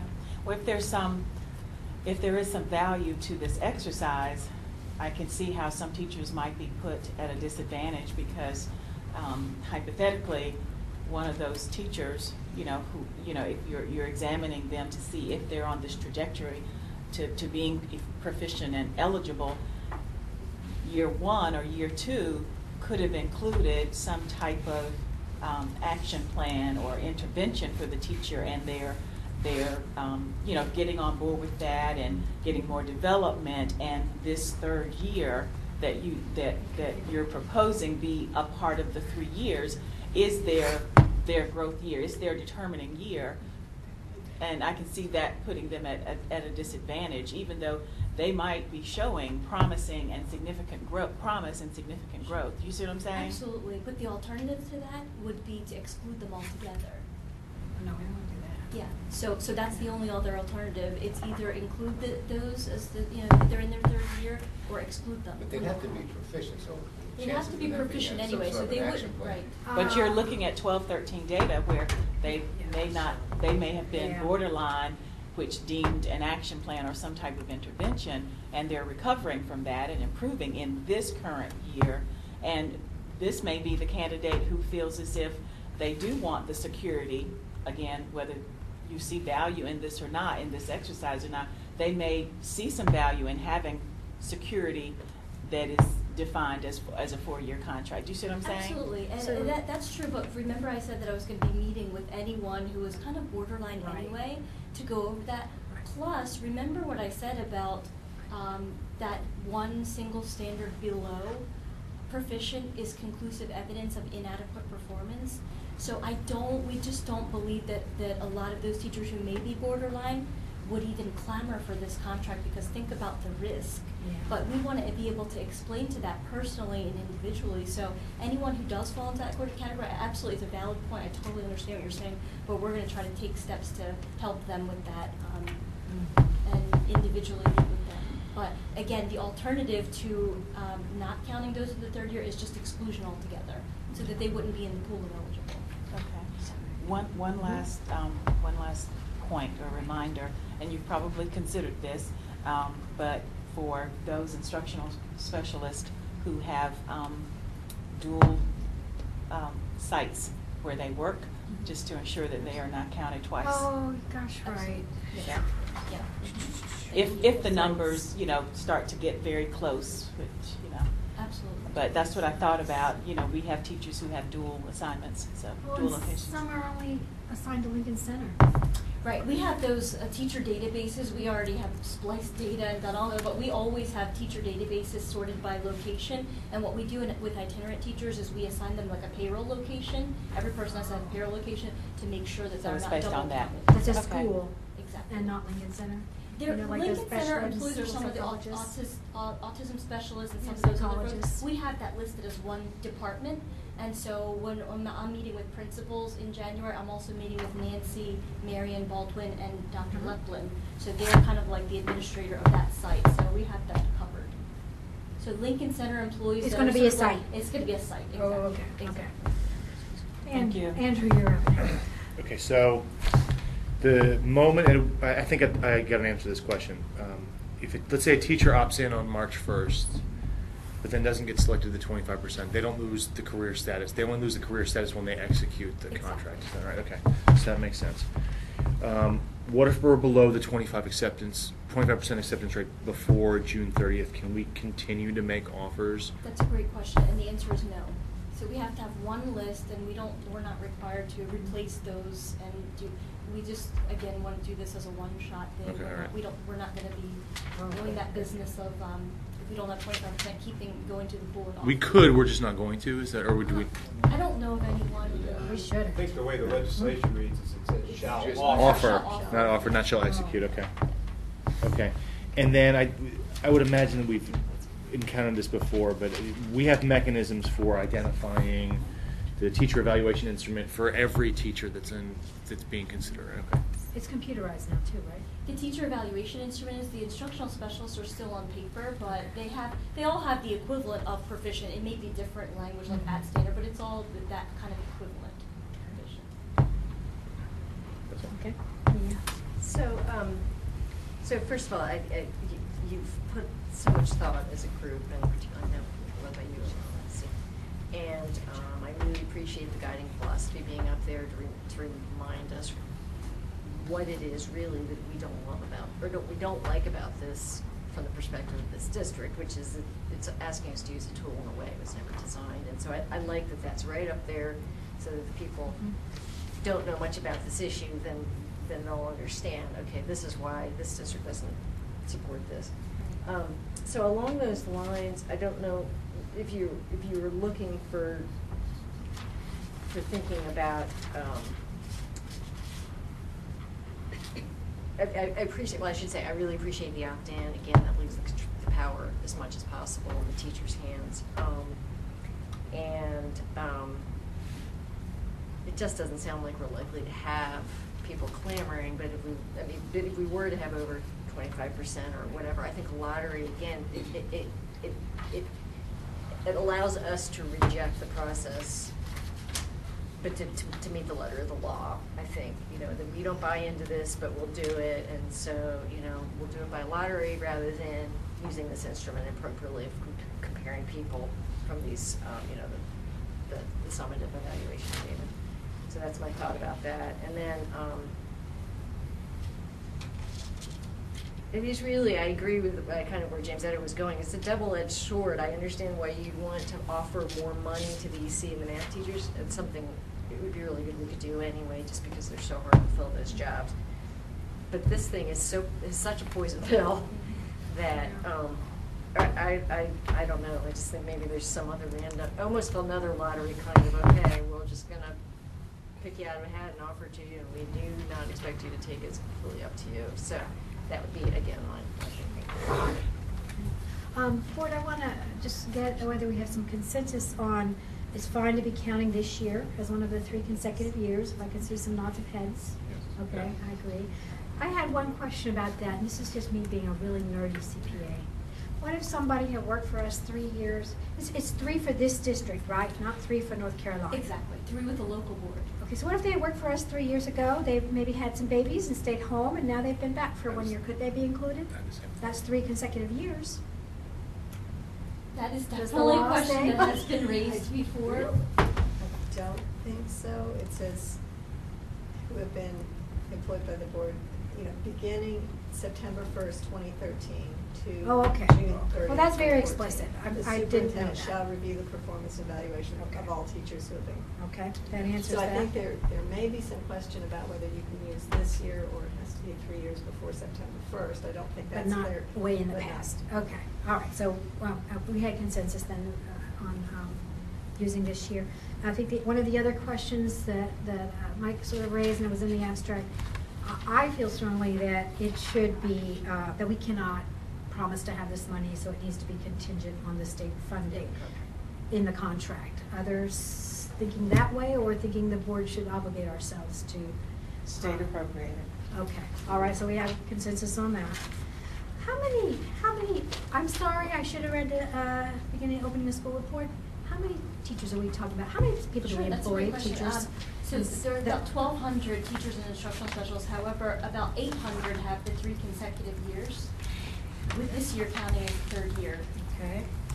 And of those, about 200 would be the 25%. Okay. I have a couple of, I agree with what all y'all have said about it. It's very unfortunate that the state has taken this route in many ways, but I haven't reviewed the summative evaluation in a long time. So when I'm evaluated for my job, I am evaluated on my technical expertise, and I know that the summative evaluation has that. I'm also evaluated on my client relationships. Does the summative evaluation include an evaluation of how teachers work with their clients, the students and parents? Is that part of it? Absolutely, Okay. absolutely. So, well, that's one of the 5 standards. working Thank with you. parents That's what I and could families. not remember, and I read this at 10:30 this morning, so I'm sorry. And I'm also evaluated on my working relationships with my colleagues. Is that part of the summative evaluation? The evaluation instrument for teachers Yes. is really, really comprehensive. It has so many Super. elements associated with the standards, but those are all the things that our teachers That are makes me about. feel much more comfortable that even though it wasn't intended for that, at least it captures some of this broader, softer skills as well that are so critical to teaching. I think there should be one other step, and that is to review their personnel, even if they, in this last 2012-13, meet the proficient and the accomplished, that their personnel file should be reviewed for both negative, particularly negative, and positive. Is there anything else, though, in the past 3 years that would make the superintendent say, oh, no, not this one, I don't care what they did last year? Just not for I don't need to know it as a board member, but I just think you guys might want to consider that. Absolutely. I know you had to choose, and I'm glad that the teacher organization is on board with this, about the 25% from each school. So I'm relieved to hear that only one school was over that 25%, because I do actually believe that some of our schools are a little stronger, and it could be skewed 30%, 20%.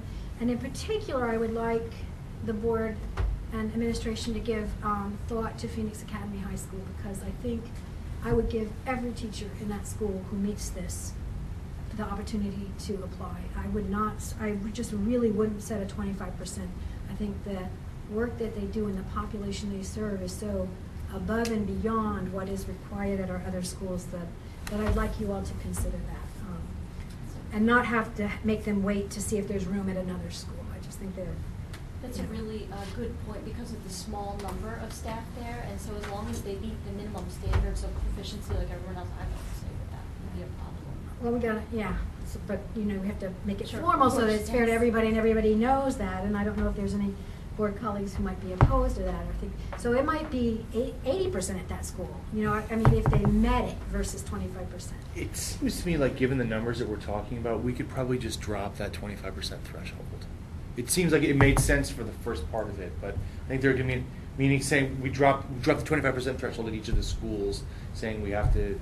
Do you understand what I'm saying? That it might be, for those who apply, that it might not even come up at 25%, so who matters? But I think at Phoenix, they'll be over.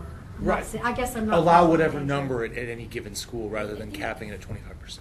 The problem is, Andrew, is that we have to offer to 25%. No, I understand that, and I think But now I think Don't I'm cap following it the at math. each, he's saying, don't cap it at each school. Don't cap it at each school. Just That's right. Let overall. who's going to apply, Right. and see And then how have it your falls lottery. out. And then see how it falls out. Yeah. That would be fine. The only thing is that if there are schools that are over, Right. then I want to, let's say if summative evaluation data is the thing that we use to narrow them down. Right. I was thinking it should be comparable to that school rather than then be looked at along with, Compared to other the schools. district. I kind of agree with that. I really kind of go the other way. I like the. Problem, we're not at a place yet, Yeah. this instrument, and we're getting better at it, but we don't have the integrator reliability. Oh, that's right. So I'd be That's true. concerned with that. If That's we're very looking at true. the summatives. If you use the summative, that's, Yeah, that's yeah, the yeah. key. Well, then you do Well, it start is gonna there. be- That is what you you start are. with. Oh, that's true. No, That's a very so good that's what really made you That's a lean good that point. way because you had to consider that. I understand exactly what you're saying. Yeah. Yeah, I don't think we're gonna get to the number. I don't think we're gonna get to 25% district-wide. That's what it's sounding But like if to we me. do, and then if the concern with contingency. overall, you have an instrument that's not designed for that purpose, but Yeah. the first year we used this instrument, our instrument reliability was like this, and Yeah. it's getting better because Ross has worked with principals on that. But we're not at the place where we could really say that one school and the other school, we're all looking at the instrument in the same way and evaluating it the same way. I guess I can say I've Good seen way. that certainly in You're never gonna get April when we perfect. Yeah, of looked course. at those I mean, because I think there's, teachers. if we want to include the Phoenix, I if really we do. want to do that set aside for Phoenix Academy, I think the only way to make that equitable is to say we will allow whatever Right, number right. from whatever school. And I think that if, we're going to have to make tough decisions at some point, no matter what, right? We're going to have to, Yeah. we're going to have to choose between one teacher or another, between one group. And or maybe not, another. maybe not. You're Maybe, essentially maybe the saying number not. just doesn't rise, in which Right, case, right. then we've, Right. but it would seem, At a minimum, we could put them in like the high needs category and perhaps put them at the front of the high Well, needs the first- category. the first one that EC doesn't or the have- math, secondary math. Right, or the first school to be considered, that has more over their 25% than the others. I mean, you're gonna have to lottery that or some way, or take them alphabetically or something. yeah, I don't like You the know, idea of it's lottery. not- I don't like the idea of lottery. I mean, if we're going to make the decision over, I understand the challenges with the quantitative assessments, but I don't like the idea of putting up to a lottery. But they could still, Phoenix could go first over the, I mean, that's what we need to talk, well, we don't really have to decide, they need some feedback. If there are no other schools left with availability, lottery, or review, if there are others, review. Our challenge Have a will be, review. though, at one We point hope in it the other time, way. there's going to be one person in and one person out. At one point in time. Would you Yeah. spell that out? So if you for go me? to lottery, well, lottery solves it perfectly. But if you look at high needs, for example, math, you're gonna have X number of math teachers, and you might only have 7 slots, and you might have 8 10. math teachers or 10 math teachers. So then there's a little bit of a dividing line, which then we have another layer, which is, Just going back to Phoenix, just by the way, on the survey, only one person said they were interested. That's right. Thank you. That's right. Yeah, they're like, That's what I need, real numbers. Right, right. So that's not Real numbers. Yeah, right. Yeah. There's still a few months. There's still a few months, but remember, that was before all the bad information. The additional So, bad right, information, there and the was board's one saying, person we're before I not said all coming the up with the bad money, stuff. yeah. Right. So, one of the things that I think, because I don't know that we're certainly making a decision, I think a rule of thumb is, as you point out, and as we know, you guys are busy in HR. And so the other element of thinking about how the choices that you'll make, particularly, where you were looking for feedback, is what takes you the least amount of time. If it was our instrument, we want you to spend tons of time doing it exactly how we want you to do it. But since this is not our thing, I think whatever you can do to take care of this, with the letter of the law, and Be as move fair as on possible. and be fair is what I would say. So, and I don't know what that is. I don't know how hard it is to do a lottery or how hard it is to look at, individual things. But that would be the thing that would make Well, the or you come back to us when you get to that point. If you get to that decision point, that we have more than That's true. 25%, Right. then you can ask us again. Absolutely. And we can know what the numbers are, real numbers. Are we talking about 10 people? Are we talking about 300 Right now, people? we're just Okay. guessing. Yeah, so that'll work. That's all I have on that part. Now we need to talk about with our goal 4. Well, goal 4 was what is what from our long-range plan, and how this, and Russ has already spoken to this, how they're going in different directions, where ours is a growth and development model that we're really trying to link the professional growth to classroom performance. Part of it will also be based on student achievement, so it's much more comprehensive. And the difference between this, what we're trying to do with Merit Pay does recognize people, and I think the legislature, in listening to the governor on several occasions, when he's spoken about this, he feels that outstanding teachers should be recognized. There's a big difference between being recognized, and that's it, and growth. So if you get recognized, that's fine, but it doesn't make you any better. It doesn't make anyone else better, especially since there's no follow-up plan or anything to strive for those people who might like to get the money. So I think the difference in what we're trying to do is to create more of a dynamic environment where people can have career advancement, can move on a salary schedule based on what they put into it.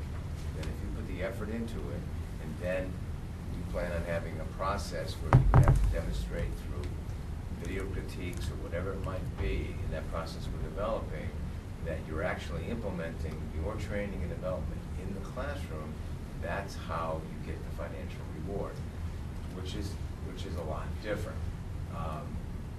And the history of merit pay proposals in many states is that they just don't have the money to fund them.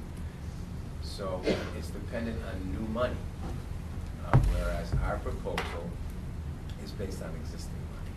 So in many states that have run these programs, they say 25% of people, and then if you're really going to have a robust program, anyone that would become eligible in time, it'll just cost you so much money.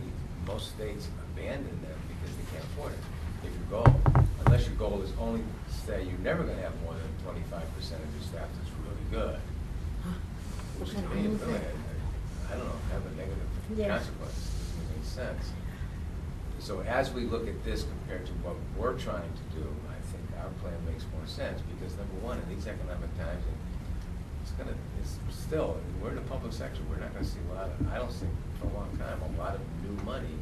So you can't depend on new money coming into the system. Our plan is to use existing money, our local money, in a different way. It just makes more sense than what we're trying to do with our goal 4. We do have someone who's looking at, from Evergreen Solutions, that's really takes a look at all kinds of things in schools, but they're looking at our salary schedule. And they're coming up with solutions and how we can utilize that local supplement and coming up with a proposal for us on how it can work. Because you really don't want to put something in and then say in 5 years, oh, we didn't think of this, too many people, we don't have enough money. So Evergreen Solutions is Todd and I had a conference call a couple of weeks ago with them. So they're coming up with some proposals because the big thing will be the finance. How do we finance it? And does it become something where some people, you'd have to be, are we going to be a gatekeeper and say, not everyone gets in all the time, and which could be a good thing, because, or do you have some things that are requirements of your first year people, for example, a certain minimum for everyone, but then after that, it almost becomes something that you have to apply to get into it, and it leads to other kinds of steps. It all depends on how much money is available. And you have to look at how many people are, I don't know, 35, 36 years, whatever it is, how many of those people are gonna age out, and then if you're gonna do any grandfathering, where is that? So we've asked them to take a look at all different kinds of possibilities. So if people are within 2 years of getting to a step, when is this going to happen? How many people are going to leave, and how much money becomes available? Whereas once we institute something like this, the payoff isn't going to be immediate, because you have to go through something before you get it. So there'll be 3, 4 years, whatever it is, before you even have to make the first payout, and then people start leaving the system, and that's where the big money is. And local money is in this district is at the top with that 25%. Those are big dollars, and that becomes available. I don't have all the answers yet, but just to give you, this is where we are. We're hoping by the February planning retreat to have this financial data. It's the financial data that's going to drive it. I think we can be very good at creating the kinds of training. As you know, and if you don't remember, when we went into the whole coaching model and retraining of our coaches, part of that plan was, knowing that something like this might be coming, that the best of our coaches would become trainers. So, for example, and we told them when they were hired that they may be on a different school year, so that if they may not work the first week of the year, but you don't maybe do a lot of coaching like that, they may not work the last 2 weeks of the school year, and there might be other times that they're not working, some of these coaches who are the trainers, but they owe us 3 or 4 weeks in the summer, so we're not paying extra money for the training, at least at some of the beginning levels. So, we're trying to take as much into consideration that we can, so we don't get this cost that 5 or 6 years from now, whether it's this board or some other group of people saying, we can't afford to do this, which is often the thing that hurts most kind of development models or programs. And in working with IFL, where next year's a year we're beginning to phase out our need for IFL, and we've talked with them a lot about sustaining the work, and that's part of our conversation with them, that we don't want you to leave, and then everything goes away. And what Dr. Carver's doing is looking at her people, and who are the people that are going to sustain this work, so we can do our own training once IFL is gone, and yet we create the consistency among our schools. So I'm not saying it's going to be an easy thing to do, but if it all works with the dollars, and I think that's going to be the driver, I think we can get something that will just sustain itself at the time. But we won't know that. Hopefully we'll have information for you by February. By 10. You should? Okay. Feedback? Just so I understand, the Evergreen Solutions. We're just looking at the dollars and taking a look at our salary schedule, where the people are, and Okay. how much money's been, how much in different scenarios, how much money can be available. So they're looking at the state Our schedule salary, our and the Local local, supplement. just the local supplement. It's They're all saying we that. control. Okay, Right. gotcha. Okay, thank you. I have a question, but it really isn't so much about that. I think that's fabulous. I'm glad we're continuing to think that through. At some point, so we're doing this sort of, it's about 4.3 and the first bullet of clarify teacher and leadership roles and responsibilities. And so at what point do you think you'll have some feedback or sense of how things are going with the new structure, the new structure at Northside?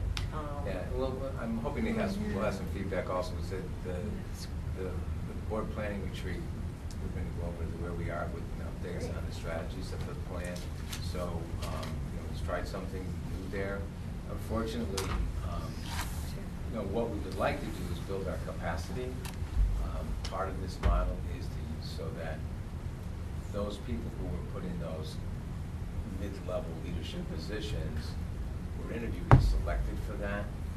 What we'd like to see is if you have a model where people can choose to get into that strand, that I want to be a leader, I want to be this, and you train them for it, now you begin to cultivate your own people.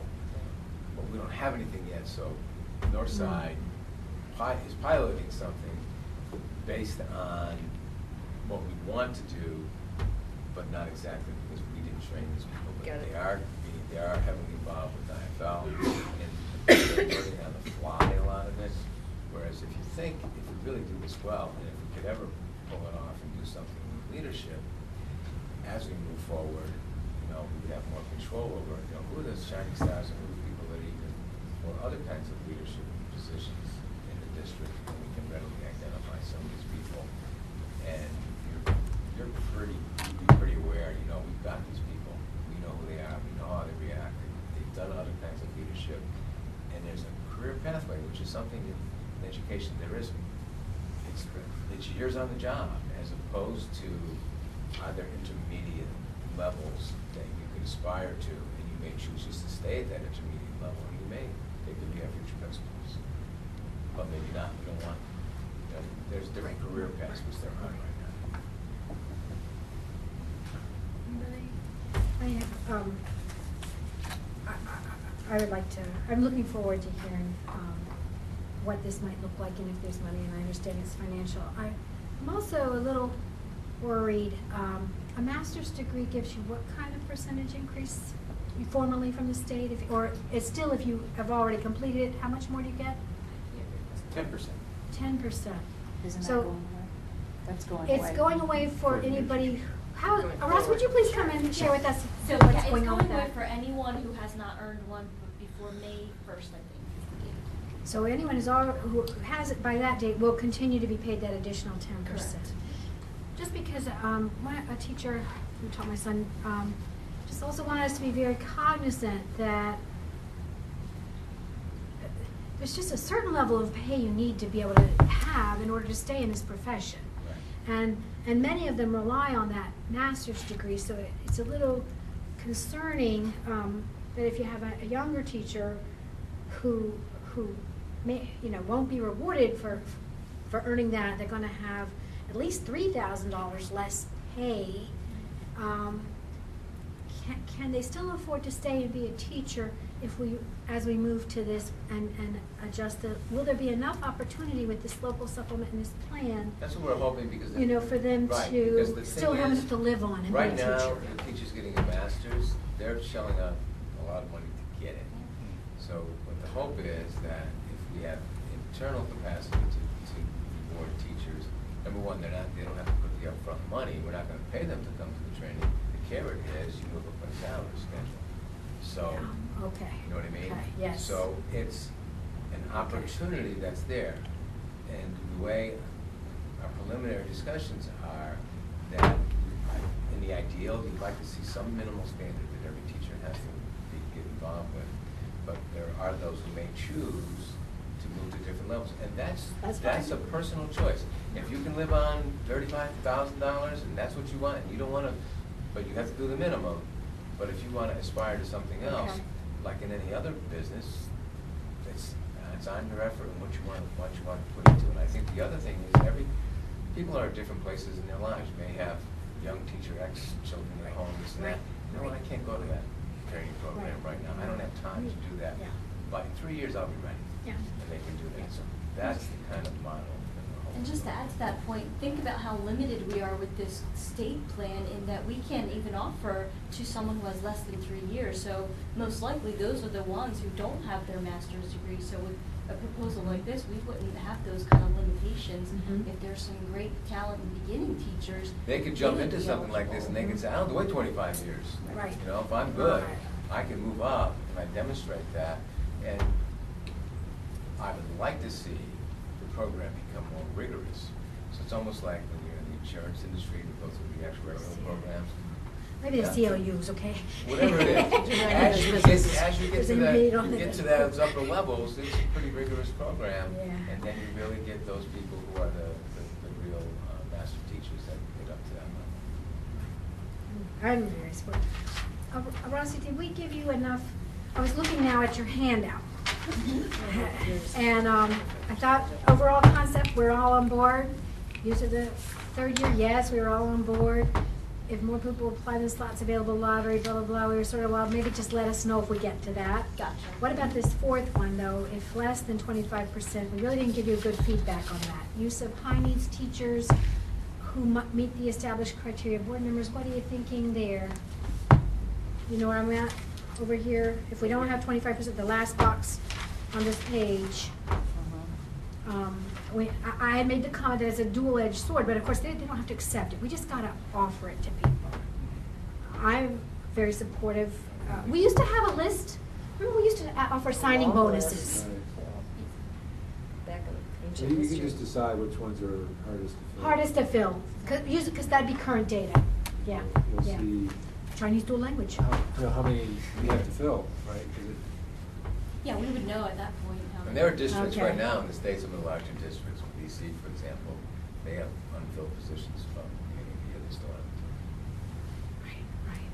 Right. Okay. So I think I So can we're also okay with that. revisit that and just, maybe as time goes on between this time, if there's something else to add, I can certainly come back. Yeah, and I think we're fine with high needs. It's not as random as a lottery, and it has some logic behind it. Okay. Did you get enough from us? Yes. Okay, good. Thank you. Thank you. Thank you. And thank you to the teacher organizations and all the teachers that have participated, and I'm really sorry that they're already stressed with being lower paid.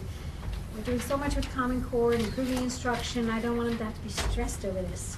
I would encourage any retiree to sign up, sign up. If you know you're retiring in the next 4 years, go for it. You should get $500. That's funded. This is your retirement amount, so it makes sense. Okay, this brings us to sharing, and I'm going to call on you and Andrew to share about the Culbreth groundbreaking this morning. So, I was at the Culbreth groundbreaking with 4 county commissioners. For the science labs? Oh, right, the Culbreth groundbreaking for the science labs. It was a very lovely, quick event, and the audience, in addition to people who had advocated it, were 7th grade students who will, in fact, get to use the new science classrooms next year. So that was exciting to us. I don't know if it was exciting to them, but we were pleased on their behalf that they were going to get brand new classrooms. And I think that the main proponent of the science, adding the science classrooms in the science wing, Commissioner Alice Gordon, duly got recognized for her. She and I talked about it. It was probably close to 20 years of advocacy to get that to happen, and she hung in there, got it done, and the trucks were rolling. You mean trucks were rolling? Like they're starting work? Oh, yeah. Oh, okay, good. Yeah, they As turned soon as them we off. took those shovels out of the The children will have to wear hard hats tomorrow, but then. They were waiting for us to leave. They were. This is Andrew, actually anything true. to add? I didn't get a chance tonight. Oh, you didn't get to go, okay. Otherwise, I would have mentioned it. Did James get to go? No. Oh, because he had a family emergency, okay. Oh, It was me and I'm the glad you could commissioners. make it. That was really, no, it was great. It was good. Oh, good. Yeah, I And want then- to share, as you're probably aware, the most recent subcommittee that recommends charter schools for whether they keep their charters or not, Basic Academy has been recommended that their charter would expire at the end of this school year. Since then, I've been contacted by people from Pace, they're asking for a letter of support. So I set up a meeting with them, and a group of us will be meeting with them tomorrow to talk about that. I specifically did it for Friday because I wanted to share with you guys what this was all about. The whole charter school movement and what that is about, and even the Superintendent's Association has never come out against charter schools per se. There are a lot of things that have happened with the whole charter school movement that have not been real good about the for-profit stuff. I think the idea of charter schools not really being innovative and just doing the same things public schools do doesn't make a lot of sense. But in some ways, I would question that. I think Pace maybe does offer something that is a service in a lot of ways. I think they've had some problems. So my discussion, and Dr. Parker will be there, Mr. LaFreeze, and Dr. Loveland, that some of those kids do have EC labels. That obviously would be something that we would have to deal with. And we're talking about 100 children. Some may be graduating, I don't know. We'll find that out tomorrow. But I'd like to be able to say to them that, if we can figure out a way that we can work better together, so that we feel confident that the children, at least from our districts that are at that school, number one, are attending every day, which I think attendance has been a problem, and that we're comfortable with the curriculum and those kinds of things. Not that we are going to oversee, I think just have some involvement with that. It does provide another option, because we do know with the success we've had, especially in recent years with Phoenix, attendance is way up, the best attendance they've had, I think, since the program started. Some of the successes they're having there, it can be done, and there are kids who need a different kind of program. And you'd like to think that we could do everything for everybody, but sometimes we do need something different, and that's okay. So maybe this is an opportunity to open up that dialogue with them, and I don't know if it would be a letter of support as much as allowing them, a letter that would state that we've had a conversation and we're willing to work together, even to the extent of, if you want, add our expertise. And if we have a lot of expertise, we might be able to help them, or they might be able to help us, depending on what kind of staff they have. I just don't see any collaboration at all right now. And I think when I hear people talk about charters, when they were developed, it's supposed to bring new innovative ways to do things.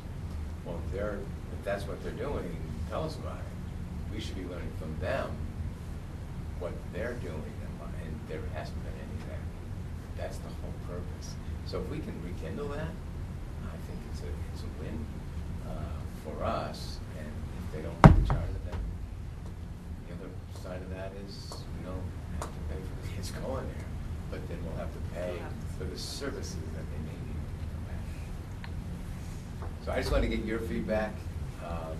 I'm going to have the meeting, and if you feel that my thinking is in the right direction or not.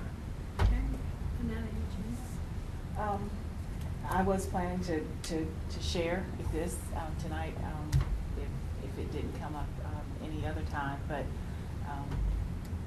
as school board members, and it's public knowledge, the charters that the state school boards association, the State Board of Education approves or denies or extends.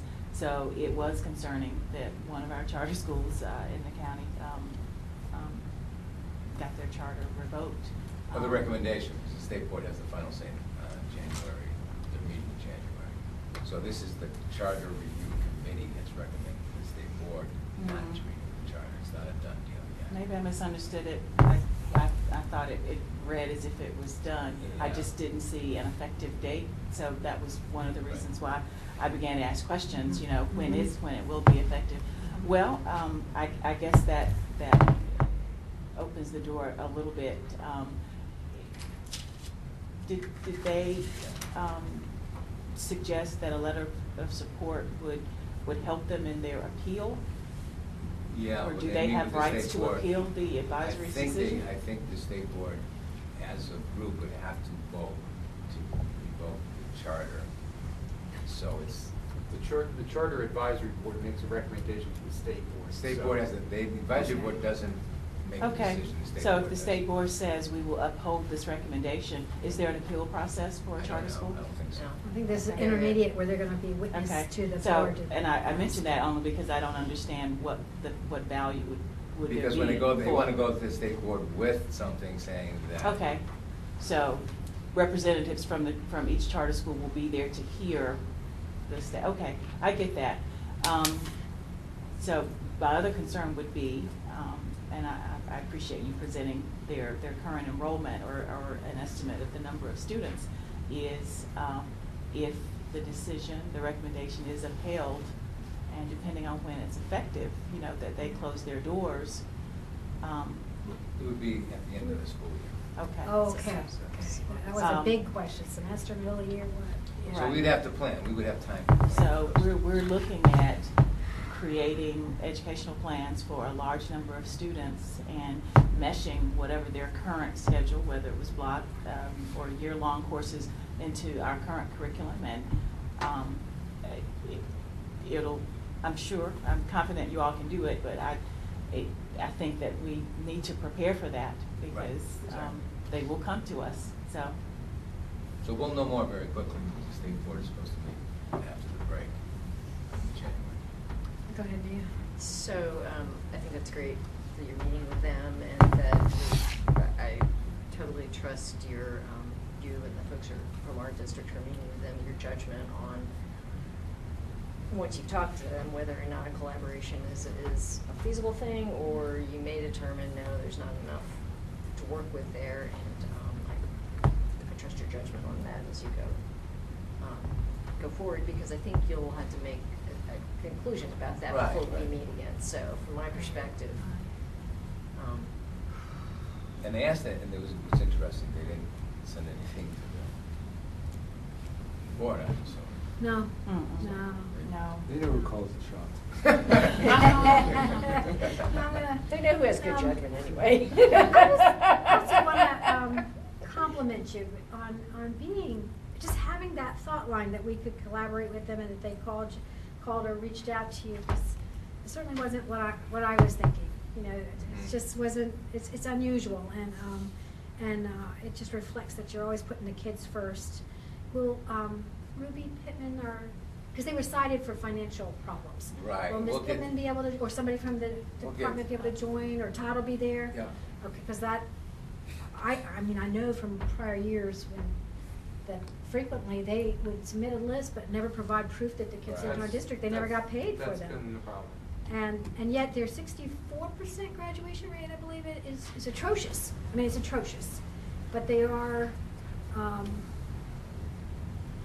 these are kids who really need a different program and who need support. And I'm all for seeing if we can, and we do know Phoenix. I would hesitate to put, these kids have already failed in our high schools. They have already chosen to go to another school. Not all have failed, but many of them have. And the board has prior history.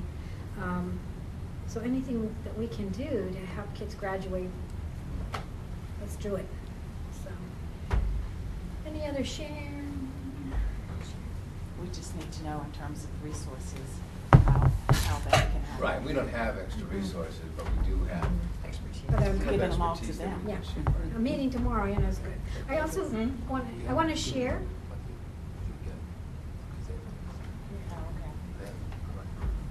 I also want to share with the public that we are very grateful and appreciate a $30,000 donation from the Carroll Woods Resident Association. They do this each year. They don't pay property taxes there, and they support many nonprofits, but they also give back, both with their time as volunteers, but financially a very significant contribution to the school district. We appreciate it very much. Anything else? All right, everybody have a nice holiday. Second? All in favor say aye. Aye. Any opposed? We're adjourned. Everybody should have their board packets for policies. Wow. Oh, look at this. They asked for